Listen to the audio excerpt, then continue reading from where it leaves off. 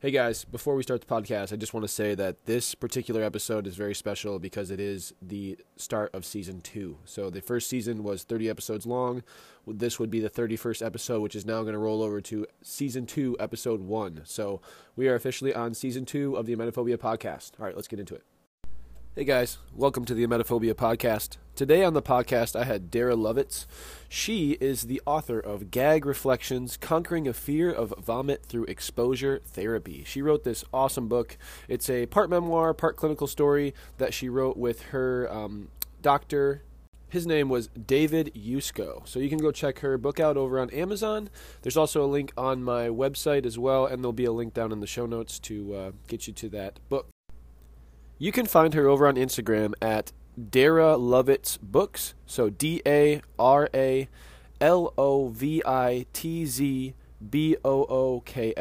Dara Lovitz Books. Really awesome conversation. This episode got into so much detail. We talked a lot about exposure therapy, a lot about her story, about what it's like to be a mother and a wife with emetophobia. We just went into like everything I could possibly think of to ask her. So this is a very valuable episode. You will not want to miss this one. There is also a video of this up on YouTube right now. If you go to my YouTube at the Emetophobia podcast, and you can watch the entire video of the Zoom call there. So let's get into the podcast. Thank you for listening. I also really quickly want to say I'm so sorry, Ava Bem, for botching your name and just completely botching that whole situation. If you want to find the girl who made my music, her Instagram is avabem.music, so AYVABEHM.music. You can find all of her music over there. She has a Spotify to check out. So, again, so sorry I botched your name. You did an amazing job making my opening song, so thank you so much.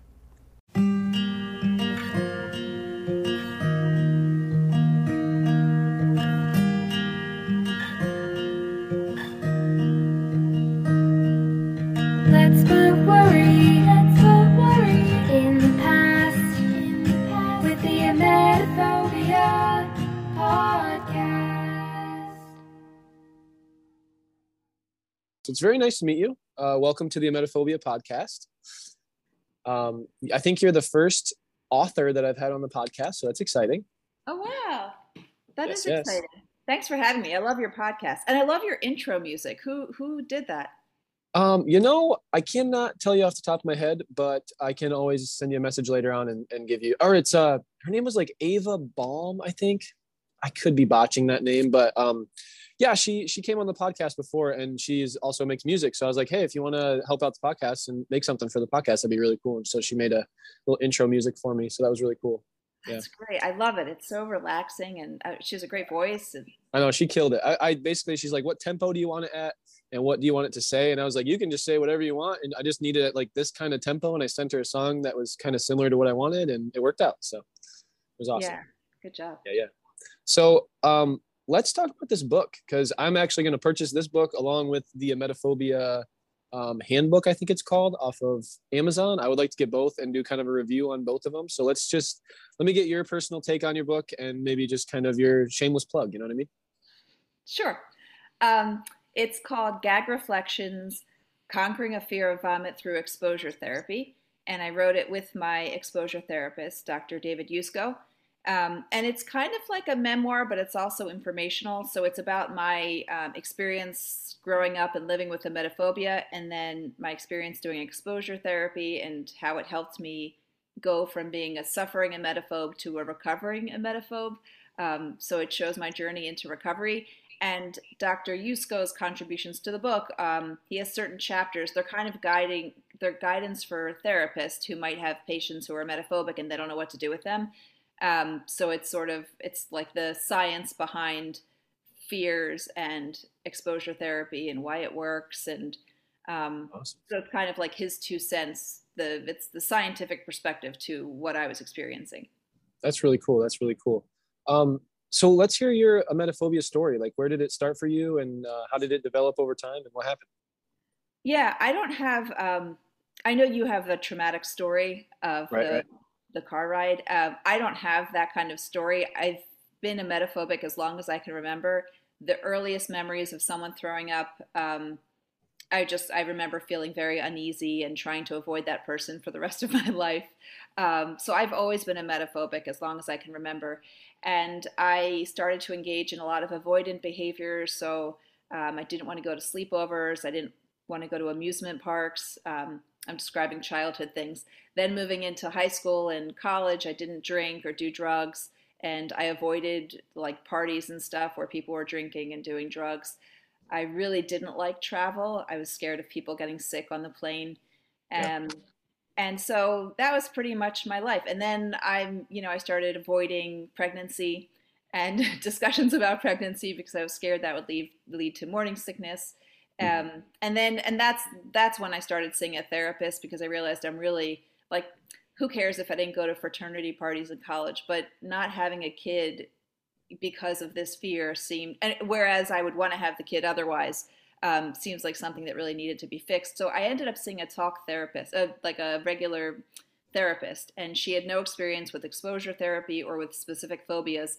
She helped me in a lot of ways, but she wasn't able to get me out of this brain thing, this phobia. Um, and but she did recommend a book which I very much recommend for people who are anxious like me, called I think it's called Freedom from Fear by Howard Liebgold, Mhm. Leibgold. And in that book was a very important concept, which is avoidance is the disease and non-avoidance is the cure. So the more that you're avoiding the thing that's causing you fear, you're just making your fear stronger and you're making your anxiety stronger. Whereas if you confront it, the more that you confront it, the more you're like training your brain that it's really not something to be scared of. So with that concept in mind, I did get pregnant, um, and I had kids. And then the moment that I decided I need exposure therapy was when my baby, she was a baby at the time, she threw up on me, and I and I fainted. I Oh just no. Yeah, I just passed. I mean, I handed her to my husband, and then I just was on the ground, out cold.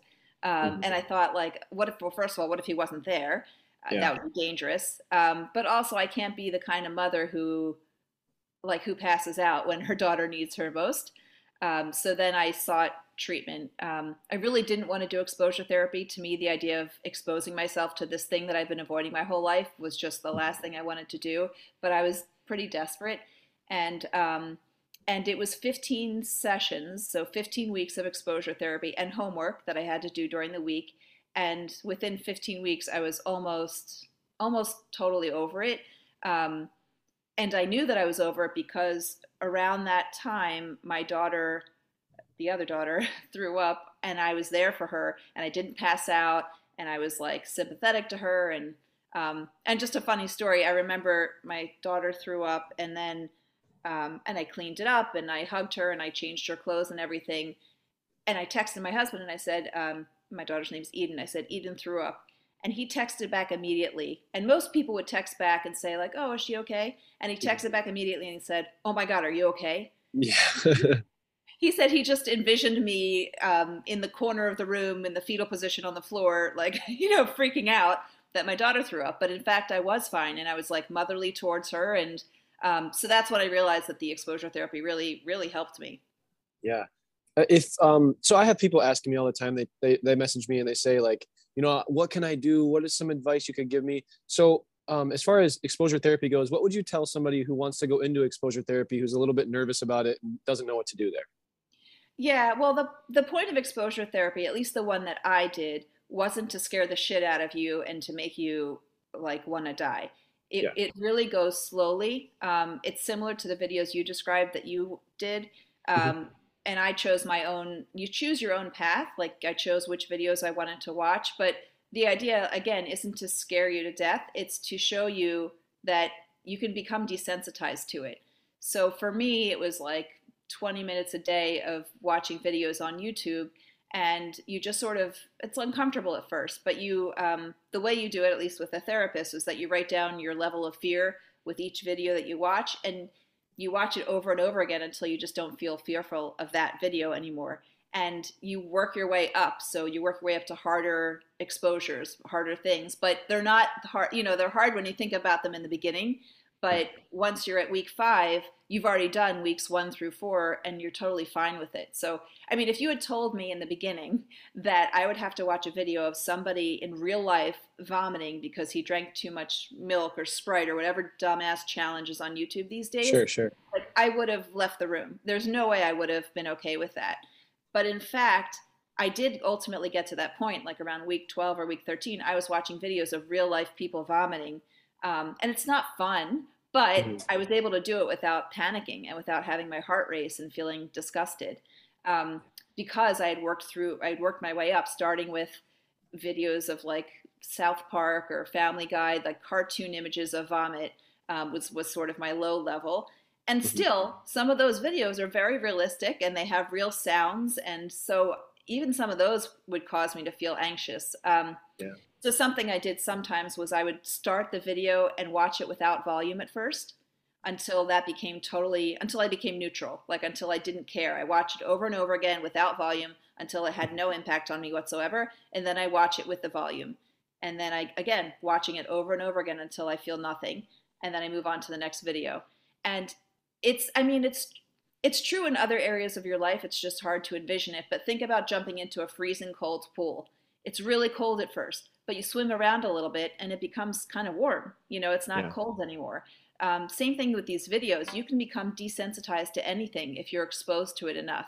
So you just have to, I think my biggest advice is just put in the time and don't get discouraged. There were definitely times throughout my exposures where I would start a new video and for whatever reason maybe I didn't sleep well the night before, I wasn't coping, but this particular video made me have my heart was racing or I felt a little nauseous or something. And I would want to quit and just stop right there. And sometimes I did quit and I would talk to my therapist and say like, I didn't do any more of the homework this week because it was just too hard for me. And he would sort of encourage me. And I don't know if other people are like this, but I'm kind of a black and white thinker. I feel like if I couldn't do the exposure that day, for me, it's like a total failure. Like, well, this isn't working. I'm done. This is awful and I suck. And so I just quit, and he encouraged me to think of it in terms of like your progress isn't going to be a straight line up. It's not a perfect line going towards the top. You're going to have dips and valleys along the way. You'll have a couple of setbacks, but ultimately you are going towards improvement. So you just sort of have to be forgiving to yourself and loving to yourself and accepting of some days are not going to be good days. But that doesn't mean that it's not working, and that doesn't mean that you should quit. It just means like give yourself a break that day, but get back to it the next day. And that's a great lesson for life in general. When things aren't going your way, it's like there's always tomorrow. Yeah, super duper good advice. I really appreciate that. I'm the same way where I went through the small exposure therapy I did. I just did it on YouTube videos though, kind of myself. And it was like unreal how fast it became normalized to me. And then it almost became funny after a while. I made it like into a funny thing in my brain instead of a negative thing. But what's going through your head during the exposure therapy sessions you were going through? Like what are you thinking about when you're watching these videos? Well, you said something really important. I don't want to forget that. But what's going through my head? I am usually just trying to get through it. I'm also looking at the clock because I know that I have to do it for 20 minutes. So there's a lot of like clock watching because it's not enjoyable. But I knew the whole time that I was doing it for a reason. So I kept my goal in mind, which was to just not have this rule my life anymore. Wait, I want to get back to that, but you had said something like the messaging. So in your brain, you're saying this is kind of funny. Like this is, if I just look at it and say to myself, this is funny, it changes the meaning for you. And that's so important because oftentimes it's not the thing, it's our reaction to the thing. So it's not usually the vomit itself. It's like all the messaging that's in our brains, all the fucked up things that we say to ourselves about it. Like, oh my God, this is the worst thing ever. This is the end of the world. I'm going to die. I can't handle it. All that messaging is what really messes us up and makes us uneasy. Yeah. But the thing itself really isn't. It's the message our brain says. So for instance, when I was pregnant, I did get sick once. And I remember at the time I thought, oh my gosh, this is the worst thing in the world. And I thought, well, wait, how can exposure therapy work? I just threw up and I don't feel any better about it. And the reason is because at the time I threw up, I didn't have the right messaging in my brain. What I was saying to myself was, oh my God, this is the worst thing ever. This is why I hate vomit. This is why I never want to vomit. This is why I didn't want to get pregnant. It was all the chatter in my head. Whereas if I had been doing exposure therapy at the time, I would have said to myself, awesome, see that? It wasn't so bad. This isn't Hmm. something to fear, and I really could have changed my attitude if I had just had a different messaging, wired into my brain. So your approach that it's what you tell yourself about it and the messaging is so important. Yeah. Um, but anyway, so for me, my whole life I had been ruled by vomit. Like I am obsessed with it. I kind of like you said, like you're always looking and you're always on high alert, watching other people.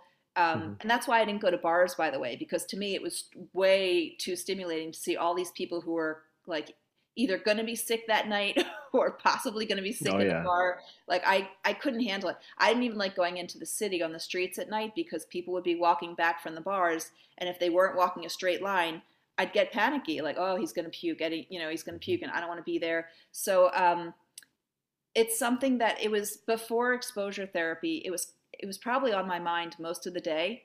Um, it's just always on my mind, basically, and it's that kind of obsessive nature of the phobia is just ruining my life, and it takes away from the quality of life. Like I can never really enjoy myself, especially when I travel. Or I get in the car to go somewhere, or I have a presentation to give. It's always in the back of my mind, and it kind of taints any experience I have. So I really wanted this therapy to help me. And often when I was in, now I'm circling back, when I was in the therapy, something that I would tell myself is, I'm doing this so that vomit doesn't control my life anymore and so that I can Hmm. enjoy my life. So yes, this sucks. The video watching sucks. I hate what I'm watching. Also, I know that it's getting me better. And really 20 minutes a day, like you could futz around on Facebook or Instagram for way more than that, and Yeah. this activity of screen watching is doing something for your betterment.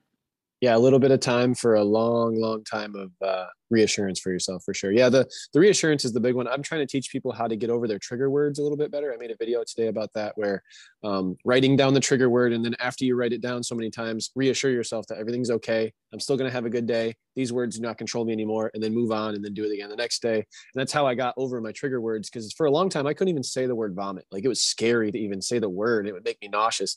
But nowadays it's just so normal. It's like just another word. It just continues on with my life, and everything's okay. So um, another thing I get a question about a lot is I get people messaging me saying, I'm really, really nauseous right now. It's been real. My emetophobia has really been bothering me lately. What do I do? And I just have to ask, what would you say to somebody that came to you and asked you those questions? Hmm. Well, that's oftentimes nausea is not related to a stomach bug or food poisoning, it's anxiety. Mm-hmm. Um, Before my therapy, I will say that I felt scared that I was going to be sick, or I felt sick to my stomach way more often. And it was really related to anxiety. It was related to anxiety about someone else being sick, or maybe I ate something and I noticed after I ate it that it was looked a little funky or it didn't really taste great. And then I think, oh, I ate something that's going to make me sick. And most of the time, I wasn't sick for a physical reason. I was sick because of my brain Yeah. and because of anxiety. So a lot of times, I guess I would respond to someone and I would sort of get them to think back. Is it anxiety causing the nausea, or did you drink too much last night, or is there a physical reason for it? Because more times than not, when I look at these emetophobia groups, these support groups, people are anxious and they say, "Oh my gosh, I feel N star." Yeah. No, they Hmm. don't even spell out the word. Yeah, I've Um, seen that. yeah, so they'll say that, and I feel like most of the time it's just anxiety. And I think that's really important. I think meditation is important to help you realize when you're feeling something physically. Is it because of some kind of mind messaging? Is it because of your mind, or physically are you ill? Most of the time with emetophobes, they're not physically ill. They're just anxious and they're making Hmm. themselves feel nauseous because of their brain. So meditation helps with that. It helps you sort of remove yourself from your feelings and your thoughts, and like it helps you look at yourself from afar. Meditation has very much helped me deal with those anxious thoughts. So I do recommend some kind of, and meditation doesn't have to be like, I could never clear my head. My head is way too busy and Yeah. frantic. So I could never do that kind of meditation, but there's like something called focused attention meditation where you could just focus on your five senses one at a time. Just sort of it's brain work. You're just training your brain, and I only do it for 5 minutes a day. Again, that's not a big investment, but over time, it helps you realize, what is this thought? What is it doing to me? How do I feel physically, because of the thought? So I don't know. I guess it would depend. If somebody said to me, "Oh my gosh, I feel nauseous. I don't know what to do." I probably would direct them to, to their mind, to their hearts. How are they feeling emotionally? And is that what's causing you panic? I know you've mentioned breathing exercises, and I think that's a great idea to calm yourself down. I know Hmm. one of your listeners mentioned like she does something physical, like running around the driveway in a circle or something. Yeah. And I haven't tried either of those, but I'm definitely curious to maybe just do 5 push-ups or something if I'm feeling physically anxious, somewhere to put the adrenaline and the energy. It sounds like, Yeah. a good That's a move. big one. I used to play drums. When I lived at my old place, I had a drum set, and it was like my biggest. It was a little hobby I had. But there was one time where I used to smoke tobacco, and we had a hookah in the house, and my friend put weed in it and didn't tell me about it, so I got high, and I wasn't expecting it. Which when I get high, and like back in the day when my emetophobia was on the fritz, the smoking weed would make me to like 100%, just like, oh my god, I'm gonna freak out and I'm gonna die and everything's bad. So I remember just sitting there for like 30 straight minutes, just banging on those drums, and I was like, the louder this noise is, and the more I can just get away from the situation, the better. But and after I was done, I just kind of came back and I was like, I'm good, I'm fine. Like I just needed some adrenaline, I needed that rush for a minute just to get over it. So speaking on some coping skills like meditation, what other coping skills have you picked up over the years to help you with your emetophobia, just in certain situations? Well, since I'm in recovery mode, I'm just trying to maintain my recovery, and I'm trying to not be the person I used to be. So I'm trying to not engage in avoidant behaviors, Mm-hmm. and sometimes I have to ask myself, WWND, what would a non-emetophobe do? And I try to do that. So, and sometimes I'll just ask, like, some of my close friends know what I've been going through, and now that I've written the book, everyone knows what I've been going through. Mm-hmm. But sometimes I'll ask a question, like I'll ask my husband, for instance, like, what would you do in this circumstance? Because this is what I feel like I should do, but maybe a non-emetophobe would do something different. And I try to do what he does or think the way he does. For instance, um, let's say we were going to a family event and we just found out that a family member had the stomach bug that week. Well, I wouldn't want to hug the family member when I saw them because I wouldn't want to get the stomach bug. But I would sort of look over or ask my husband, "Do you think you're going to hug this person?" And he would say, "Yeah, of course." So then I do it. So I engage in what I otherwise would have considered very risky behavior, and I just try to act like a non-emetophobe, because the more you act, the more your brain follows. And they say, like, "Oh my gosh, think of all the family members you hugged who had stomach bugs and you didn't get Mm-hmm. sick." And it wasn't something to worry about. And guess what? If you do get sick, it'll be okay. Yeah. So a lot of it is also reminding yourself that it's going to be okay. If you get sick, you will be okay. You will survive. It's not dangerous. You won't die. And yeah, it might be unpleasant, and that's okay too. I think telling myself that I'm braver than I think is helpful. Just reminding myself that I can handle it if it happens, and if somebody else gets sick, I can handle it. Anxiety and panic attacks, like, they're temporary. They're not forever. You're not ever in a forever state of panic. So there's a beginning, and it peaks at some point, and then it goes down. So if you can survive, like, what is it? It could be 30 seconds of panic, it could be 10 minutes of panic, but it's usually not more than that. And if you realize you can survive that if that happens.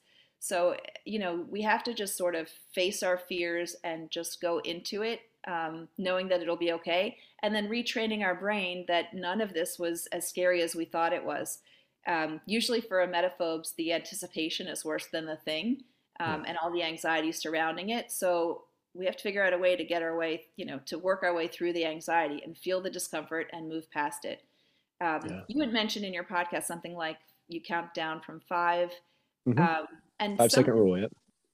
yeah. So do you mind just going through it? Yeah, basically it's just you just count like 1, 2, 3, 4, 5, and it's kind of like if you were gonna go jump into a lake somewhere and you were afraid to do it, like that's kind of what I would do. Is just 1, 2, 3, 4, 5, and then you just have to do it. Just do it. Like it's just that simple. Like I learned that from a businesswoman who was talking a lot about like her business ideas, and where she would like be thinking about like, should I do this? Should I not do this? She's like 1, 2, 3, 4, 5, and then she just signed the thing or like click the button and she just do it. And she's like, that's what kind of trains your brain instead of thinking and overthinking everything all the time. Now you're just making decisions on the fly when you want to make them. So it's kind of a cool little thing. Yeah.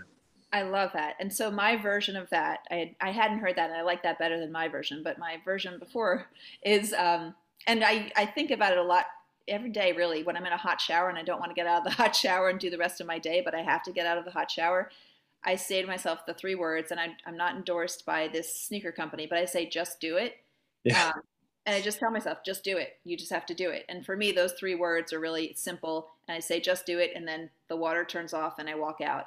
And it's brain training. It's just, creating this habit of saying, just do it, or saying 5, 4, 3, 2, 1, you have to do it. Yeah. Yeah. Yeah. Imagine yourself pushing yourself to the next thing. Mm-hmm. I have to say too, I've been taking cold showers lately. So I do my hot shower for like 8 to 10 minutes. And then right at the end, I'll just kick it all the way down to as cold as possible. And I stand there for as long as I can. I'm been up to like almost 2 minutes now. And it just shocks your body. And it's like almost a reset. And I have never had more energy and more excitement when I get out of a cold shower like that. It's so exhilarating, like more power than I've ever felt. Just like you feel powerful when you get out of something like that. And I've been learning a lot of the teachings of Wim Hof. He's a guy that climbed Mount Everest in nothing but his shorts. And he uses the power of his brain to make his body do what he wants it to do. He was in an ice bath and he was melting the ice because his body temperature was going up so high, because he can just control that with his brain. And that's what made me realize that your brain is super powerful and you can really do whatever you want with it, as long as you kind of break into those things. I do want to touch. Done the polar plunge? I did used to do it. I went to a summer camp when I was a kid, and that was what we did every morning at like 6 a.m. You'd have to run down and run off the dock, and it was in Lake Michigan. So it was like already really cold, and now it's like double cold because it's wintertime. So yeah, no, I'm well versed in being cold, but it's still like, that's what I mean, is I have to do the 5, 4, 3, 2, 1 and just do it. Like I can't think about it at all, or else I won't do it. So definitely helps. I want to touch on being a parent and maybe new mothers or people with emetophobia who want to get pregnant. What advice would you have for them on kind of getting over that hurdle of thinking about it so much about getting pregnant? I mean, I did think about it a lot. I will say that I think more people don't get sick when they're pregnant than do. Like, I had this conception from just watching TV and movies that if you get pregnant, you're going to get morning sickness. It just like, that's the way they show you in a movie that somebody's pregnant, is like they get sick and then they look at the, that's how they know. So it just sort of was in my brain. But then the more people you talk to, the more you realize it's not everybody gets sick. I did feel woozy, like it's, but there's ways to control it. It's just really your blood sugar dropping. So there are physiological reasons for the nausea, and it's either a hormone surge or your blood sugar drops quickly, and there are ways to manage it. That said, I think being a parent has probably been one of the most rewarding things I've done. And I feel really sad to think that I almost missed out on that opportunity because I was so scared to not, to not be sick. So your emetophobia, you try not to let your emetophobia be stronger than your desire to live a fulfilling life. If you think that you want to be a parent and you really would love to, and the only thing stopping you is your emetophobia, then it's really important to work on the emetophobia. And I think even if you can see an exposure therapist to help you through it, really, I mean, in 15 weeks, I was done. I mean, that's what, 3.5 months, and then you could be ready. So if you're willing to invest 3 months and some money, and it, you just sort of, you might have to make cuts in other things that you pay for or buy, because I don't think therapy isn't cheap. And to see, 15 sessions of therapy, which was not covered by my insurance, for me, it was a worthwhile investment. I needed to change my life, and I would have paid 5 times what I paid, honestly, to have the results that I had. So I do recommend that if you're thinking about becoming a parent and you want to, and the only thing holding you back is your emetophobia, get professional help, do the work, and in a short amount of time, you could be ready to engage in that next step, of your life. I mean, for me, it wasn't just the scare. I wasn't just scared of pregnancy nausea, but I was scared of having kids who puke, and then going to kids' birthday parties where other kids are puking. And it's just like, once you have kids, there's this whole new world of vomit that you had so successfully avoided your whole life, and now you're in it. So I'm really glad that I'm able to just do this life as a parent and be a parent be like a kind motherly person to my kids when they're sick, as opposed to just completely absent. I heard a couple of things the other day about how there's some mothers who have emetophobia and their kids now are getting emetophobia as well. And they were talking about maybe the cause of that was because they are so scared of their kids throwing up and the reactions they have to their kids when they get sick. What do you feel about that? Do you think that could be one of the reasons why these kids are getting emetophobia so early on, and it's becoming such a prevalent thing in their life? I've heard that. I mean, it's not my reason. My mother was not emetophobic, but I've heard that, and I do feel like the energy that you're putting out into the world very much affects your children. Um, so even if you're not scared of vomit particularly, but you're a panicky, anxious person and you're always worried about something, your kids are going to pick up on that and they're likely going to adopt that fear of the world and fear of Mhm. things that could harm them. So yeah, I do. I get it.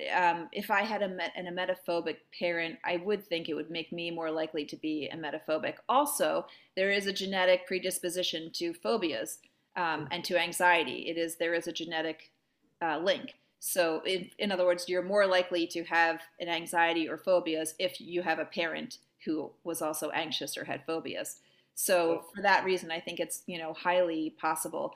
Something that I was so curious before I saw the exposure therapist. When I was seeing the other therapist, just the talk therapist, I wanted to talk with her about like where this came from, because I thought that if I understood what caused me to be emetophobic, I could just reverse it. Yeah, Whatever yeah. whatever 5 steps I took to become emetophobic, I'll just do those backwards, and I'll become non-emetophobic.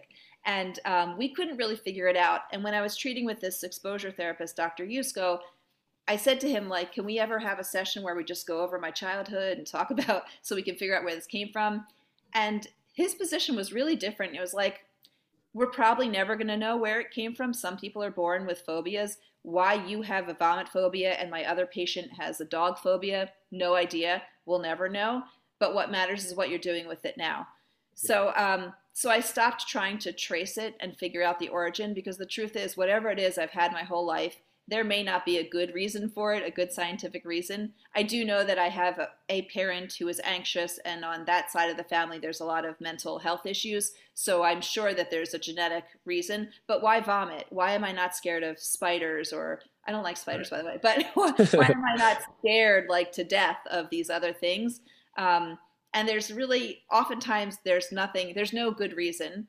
There's no logical reason. It's just some of us are just born this way, and it's a weird thing that happened. And but some people have truly had a traumatic experience, or some people had a parent who just passed on this panic about vomit. So I think there are a lot of us, and we're all this way for different reasons. What matters more, I think, is what you're going to do about it now than why Yeah. you became this way.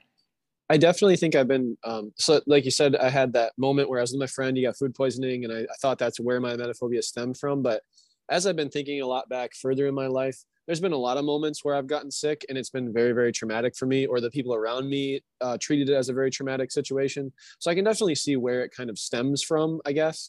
But at the same time, it's just like, yeah, why that one thing? Like, why can't I be afraid of anything else other than that? And it's like, I also have like kind of a phobia of water. I'm not a big fan, because when I was a kid, I fell off a boat and I almost drowned. And it's like, so since that's happened to me, I'm afraid of like seaweed and water and like anything that's just like, you can't see the bottom. I don't really like that kind of stuff. But again, it's not to the same level as emetophobia ever was. It's just kind of like, I don't want to do it, I'm not going to do it type of thing. But it also doesn't have to do with my own body and my own like personal stuff. So regardless though, I wanted to talk to you about, how did you find a counselor? Like, how did you find a counselor that kind of helped you with these phobias and stuff like that? Yeah. Well, I just want to go back quickly to what you said. Okay. There, like for me, I also had an almost drowning experience, and that did not cause a fear of water for me. So, but something you mentioned about the vomit was like, when I have early memories of vomiting, like in first grade, for instance, everybody around me said "ew," and there was a Mm-hmm. social situation, and a lot of my vomit phobia has to do with other people, like scaring other people. So I thought, well, maybe that was the traumatic event that caused me to be emetophobic. But like I said, I also had an almost drowning event, and that didn't cause me to be fearful of water. I had a dog bite me once. Yeah. That didn't cause me to be scared of dogs. So it's like there's still something, we can point to certain past experiences, and I don't know if we'll ever really know why is vomit stronger for you than your fear of water, because you're jumping in cold lake water Right. Yeah. So obviously So it weird. doesn't take hold of your life like your emetophobia does. Mm-hmm. How did I find a therapist? Um, at the time, so my daughter had thrown up on me and I knew I needed help. I also was becoming very like irritable and angry, and I was just like barking at everybody in my house, and I was just being so mean. And I remember talking to a friend of mine that I think I needed anger management help because I was just so. And she said, well, she has anxiety, and her anxiety makes her irritable. And once she fixed her anxiety, she was no longer irritable. And then I thought, oh, I can feed two birds with one seed, because like I am anxious about vomit and I'm mean and irritable. So maybe if I could fix them both by just attacking the vomit phobia. So I went to this therapist, and I actually went, it was her therapist. So she recommended me to him. She said he was great. He helped her get over her anxiety. She did not have a phobia. She just had like anxiety about certain things with work or something. But I met with him and I said, if you could make me less of an asshole and help me with my vomit phobia. And he said, I don't specialize in anger management, but it's definitely true that anxiety can make you irritable, because all of your energy is used on being scared about this thing that may or may not happen, that you don't have much left. You don't have much left to cope with things that go wrong, with someone spilling something or being late to something. I hate being late. So if the family's running late, like that's not gonna, you won't have so little energy to deal with that and to be nice about that, because you're so worried about this other thing. So anyway, so he said, I can help you with your phobia, and that will likely lead to less irritability. And I was fine with that, because again, I had passed out when my daughter threw up, and that wasn't okay. So anyway, I did go through this exposure therapy. And in fact, it's true that once you reduce your anxiety, if you had issues with anger management and, losing it often, that really was reduced. I really became less irritable and nicer to be around, and more able to cope when things don't go well or things don't go perfectly. I'm much more able to cope because I'm not spending all my energy worrying about this vomit thing. I do notice that if somebody mentions, like if my kid comes home and says that someone got sick on the bus, I do feel slightly on edge for a little bit. And then I notice my behavior, because again, meditation helps you notice what you're doing. So I noticed like, oh, I just snapped at my daughter. Why did I snap at her? Well, because the other one told me that this kid threw up on the bus. So I'm able to connect all that, and then I'm able to walk it back and say like, so what? So the kid got sick on the bus. That happens all the time. Not a big deal. Let's not be an asshole to my family tonight. Yeah, no, I get that 100%, because I definitely do remember too when I like shut myself out from the world. I was stuck in my house for so long, and I didn't talk to anybody, and none of my friends wanted to be around me anymore. And I was almost like mad at myself. I was mad at everybody around me because they didn't want to help me, and I didn't really need the help, but it was like I wanted somebody to be like, "Are you okay?" And nobody ever cared. And I just remember the irritability I had every day towards my mom, because she was there for me and she wanted to help me if she could. And but she was also didn't really understand what was going on in all respect. It was just like, oh, well, nobody likes to be sick, Casey. Like, just, come on, let's go to the store. And I'm like, I literally can't. Like, I can't get in the car, and you don't understand that. And she just, no, come on. Like, we got to go. There's no, like, you're not going to stay here. You got to come with me. And it's just things like that where I get irritable and I like lash out and I'd be like, no, like, you don't fucking understand. Like, I'm not going with you. And I'd like start yelling at her and be mean. And I did that to my friends and to my girlfriends at the time. And so I definitely see where you're coming from. You already feel so bad and so defective because nobody around you has this thing that you have. So you already feel less than, right? Mm-hmm. And then somebody that you love is telling you it's not a big deal, you're overreacting. So you feel worse about yourself. If you could feel worse about yourself, you do, because the person that's supposed to be supporting you is saying, this isn't a big deal, get in the car. So it almost makes it worse because I think emetophobes are really hard on ourselves. And I definitely was for the first 3 decades of my life when I didn't know any other emetophobes. I didn't even know there was a word for it. And again, this is the time before Instagram and your podcast and everything. So I was really suffering alone and no one I knew had this. So I felt extremely defective and weird. And then when my mother would dismiss me and say, what's the big deal? Why are you crying? Why are you get in the car? Go into the amusement park. It's just, it makes you feel, you're already so low on yourself and it makes you feel so much worse. And if anything, you're doing so many amazing things with this podcast, but what I think it does also is help so many of us feel like we're not alone, we're not weird, we're not defective. Something's off in our brain, but we can fix it. And so I really appreciate what you're doing. And I feel bad that you went through that and that you were in so much pain and distress over this, and that unfortunately the people around you didn't get it. Yeah. And I really appreciate you saying that about the podcast. It's been probably like the most revolutionary thing I've ever done in my life, because it helps so many people that are going through the same stuff I was going through. And it just feels amazing to do that. But yes, I just feel like sometimes we need the reassurance of like, hey, you're not crazy. Like, you're good. Like, I understand. You don't want to be, it's fine. You can stay here. No problem. That's all I needed at the time. But I don't think anybody understood that. My friends would always try to get me to come out and hang out. And I'm just like, well, who's going to be there? Well, have they been sick lately? Like, what kind of food? Are they going to have food there? Do they have like, crackers and stuff there? It was like, they're like, why do you give a shit about that? Like, why are you asking these questions? And so I just needed somebody to understand. On that note though, with your husband, what was it like when you first met him, and what was it like as you got your emetophobia and trying to explain it to people? Like, how did you explain it to everybody? I didn't. I mean, when people said, the biggest question would come up is, why aren't you drinking? Mm, And I just say I don't drink, and I leave it at that. And people don't usually, I mean, some people say, is it a religious thing? They'll say, are you Muslim? Is it religious? And I say no, but I'm scared of, I really don't want to feel sick the next day or something. And it wasn't, that didn't seem to be a big deal. I will say that I pretty much suffered in silence for the first 18 years of my life. Like, nobody knew I had this thing.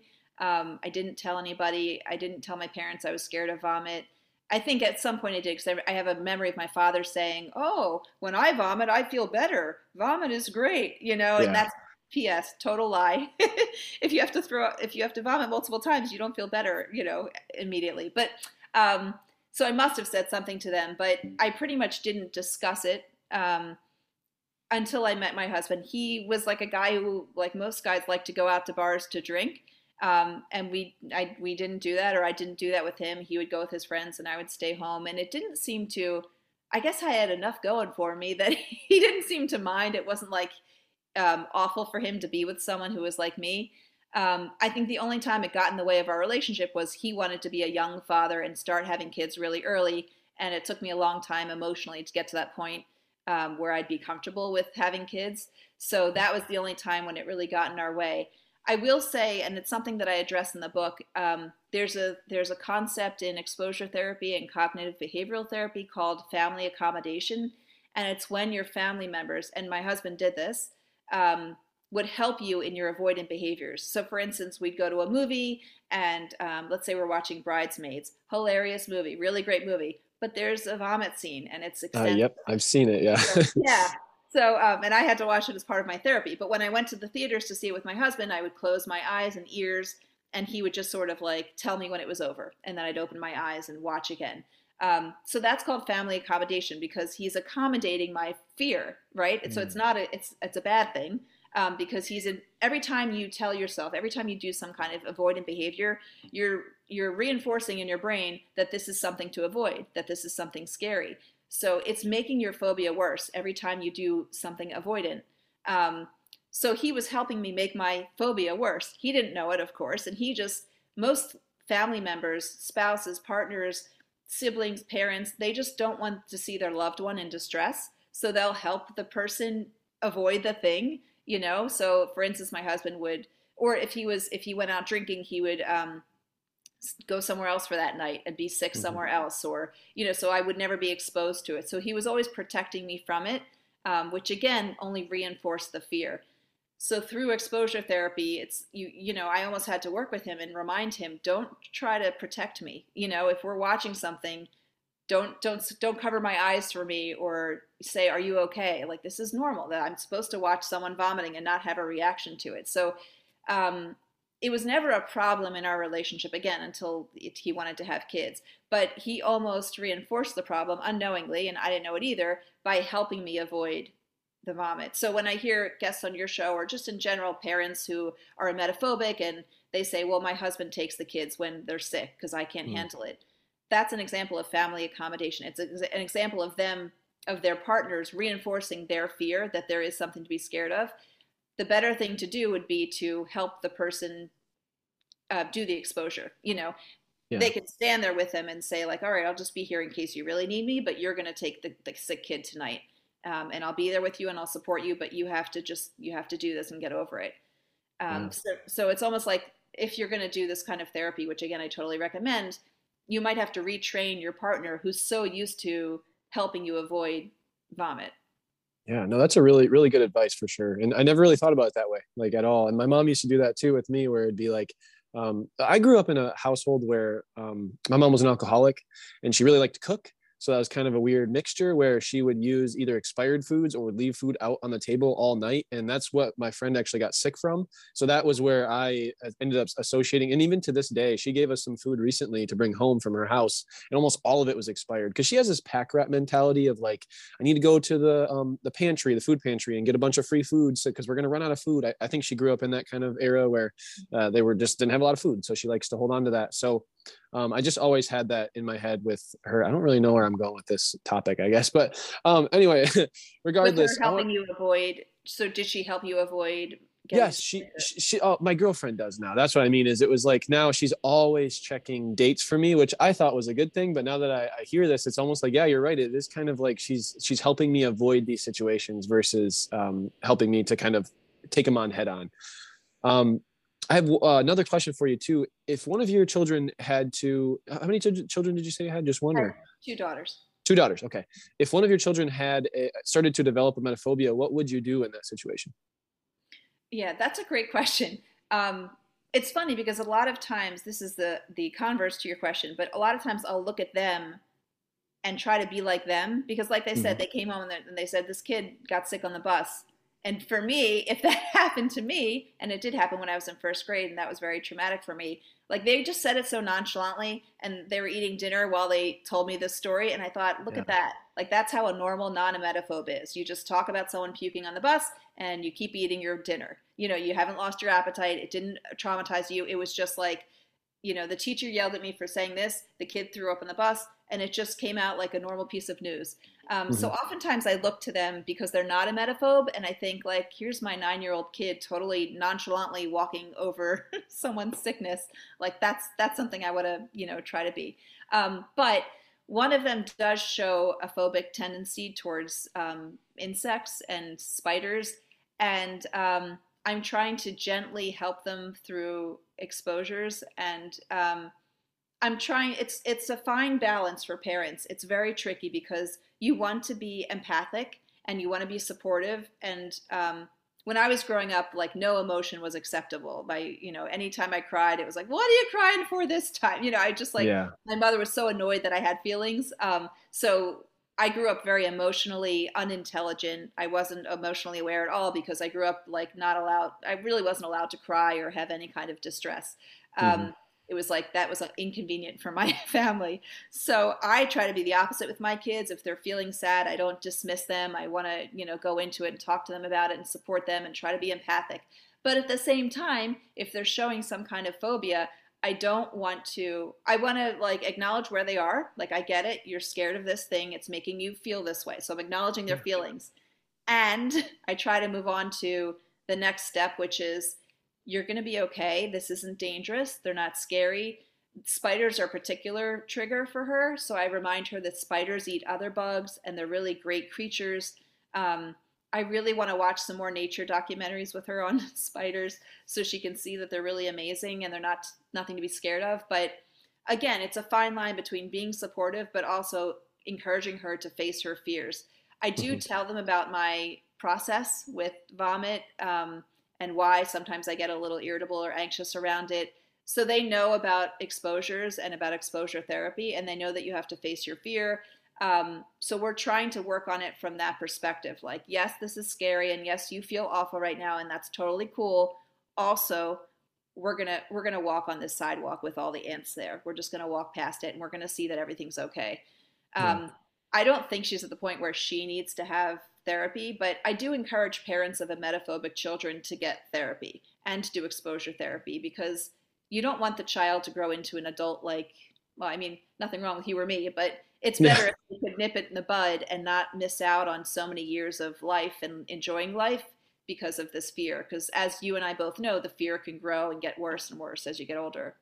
Yeah, no, that's really, really good advice for sure. That's the one thing that it's hard for me to explain to people because I'm a man, I don't have any kids, but I like to talk to other mothers or people who have kids and kind of help other mothers who have this problem with their kids or who have it themselves, who are dealing with their children and stuff. So it's good to hear about that for sure. Yeah, and I so admire any parent of an emetophobe. I love the fact that they're seeking help for it. I wish my parents were sort of in tune and would have done that. So when I hear a parent saying, I don't know what to do, my daughter's so sick and it's ridiculous and we can't go on long car rides, and I just like want to hug them and say, you're doing such a great job as a mom or as a parent to, to really care about your child, to know your child well enough to know that they're suffering like this and to want to seek help. I think it's such a beautiful thing. And I really salute, I really admire all the moms who do that. Yeah. As we get towards the end of this episode here, is there anything that you would like to say to either my listeners or anybody that you want to talk to, and just give them some solid advice or anything that we didn't go over in the podcast yet? I mean, there's so much in the book that I talk about, so I don't know if I covered everything, but I do want to say that to your listeners that there's nothing wrong with them. And for whatever reason, they are this way, and we're cool. Emetophobes are cool, and we can handle it. And there's definitely a light at the end of the tunnel. It will take work, but most things worth doing are not easy. So it will take a little bit of work, but really not a huge investment if you think about it. Like 20 minutes a day of my homework wasn't a big deal. I do recommend seeing a therapist only because you might have moments like me where you might feel like, oh, this is a terrible day and this isn't working. You need someone to nudge you and say it is working.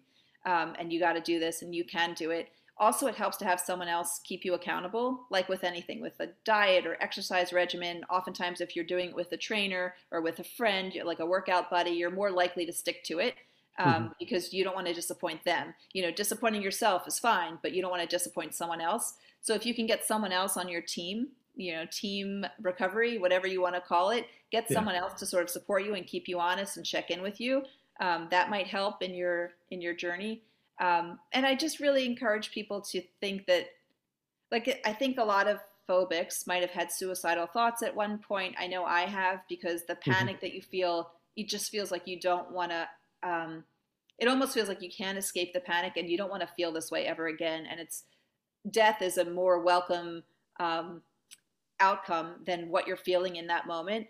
And that makes me so sad to think of other people feeling that way like I did. So that's why I just recommend, like, just sort of find the time and the effort and do it and get to the other side, because you won't have those thoughts anymore. You won't be in states of panic anymore over this thing that, like, can really affect the way you're living your life. At least it did for me. So I hope people can feel hopeful that they can definitely get through this with a little bit of work. They can definitely get past it. Yeah, no, very, very good advice. I really appreciate you coming on the podcast. Where can people find you at? And if you want to share your website or your book or anything before we go. Sure. I just started an Instagram page, so I am looking for followers at Dara Lovitz Books, DaraLovitz, Dara Lovitz Books. So that would be great. And I do have a website which lists my other books. The only one that has to do with emetophobia is this most recent one, Gag Reflections. And I know people might be triggered by the title, or might think, like, I don't want to read about someone else's, experiences being exposed to vomit. But I wrote it. I hope when you read it, you find that I wrote it with humor, because humor is the way that I cope with some hard situations. That's another piece of advice I forgot to mention, is if you can find the humor in anything, once you laugh, you're reducing. I read somewhere that you can't release cortisol, which is the stress hormone, at the same time you're releasing dopamine, which is like the happiness hormone. So if you can fool yourself into laughing, you're going to feel less stressed. And humor has helped me. So I wrote the book with a lot of humor in it. So I hope it makes the topic more digestible. Yeah, good deal. Good deal. Yeah, we'll have to have you on with, what would you say your therapist's name was? Yes, Dr. Yusko. Yeah, he's great. And I wonder if maybe a good format would be for you to gather some questions for him or something, and he could answer them. But we've done other podcasts together, and he has a lot of really good advice. Sure. Maybe I'll get the listeners to send me in a bunch of questions, and we'll just kind of hound them with as many questions as we can before the hour's up. So cool. All right. Well, it's really been great having you on the podcast. I really appreciate meeting you and all the support and everything. And we'll have you on for a part 2 for sure. Awesome. Thank you, Casey. Thanks so much for all you're doing. Yeah. Have a good day. You too. Bye. I really, really hope that episode brought you a ton of value, a ton of tips, a ton of information. So, again, great episode. That was with Dara Lovitz Books. So that's DaraLovitz books over on Instagram. You can also find her website at daralovitz.com. And you can check out the YouTube video of this podcast over on YouTube under the Emetophobia podcast. I'm going to start uploading all of these Zoom calls up to videos on YouTube. So you can find me over at emetophobias.com, or you can go to my Instagram at the Emetophobia podcast. There's an entire link tree of all my links there if you ever want to find anything. And there's also a link tree website on my website. So yeah, thank you so much for listening. If you could please go down and give me a review and rate this podcast, that would really help me out a lot. And send me an email at the Emetophobia podcast if you ever want to talk, or you want to come on the podcast, or you just have any questions. So thank you for listening, and we'll see you on the next episode.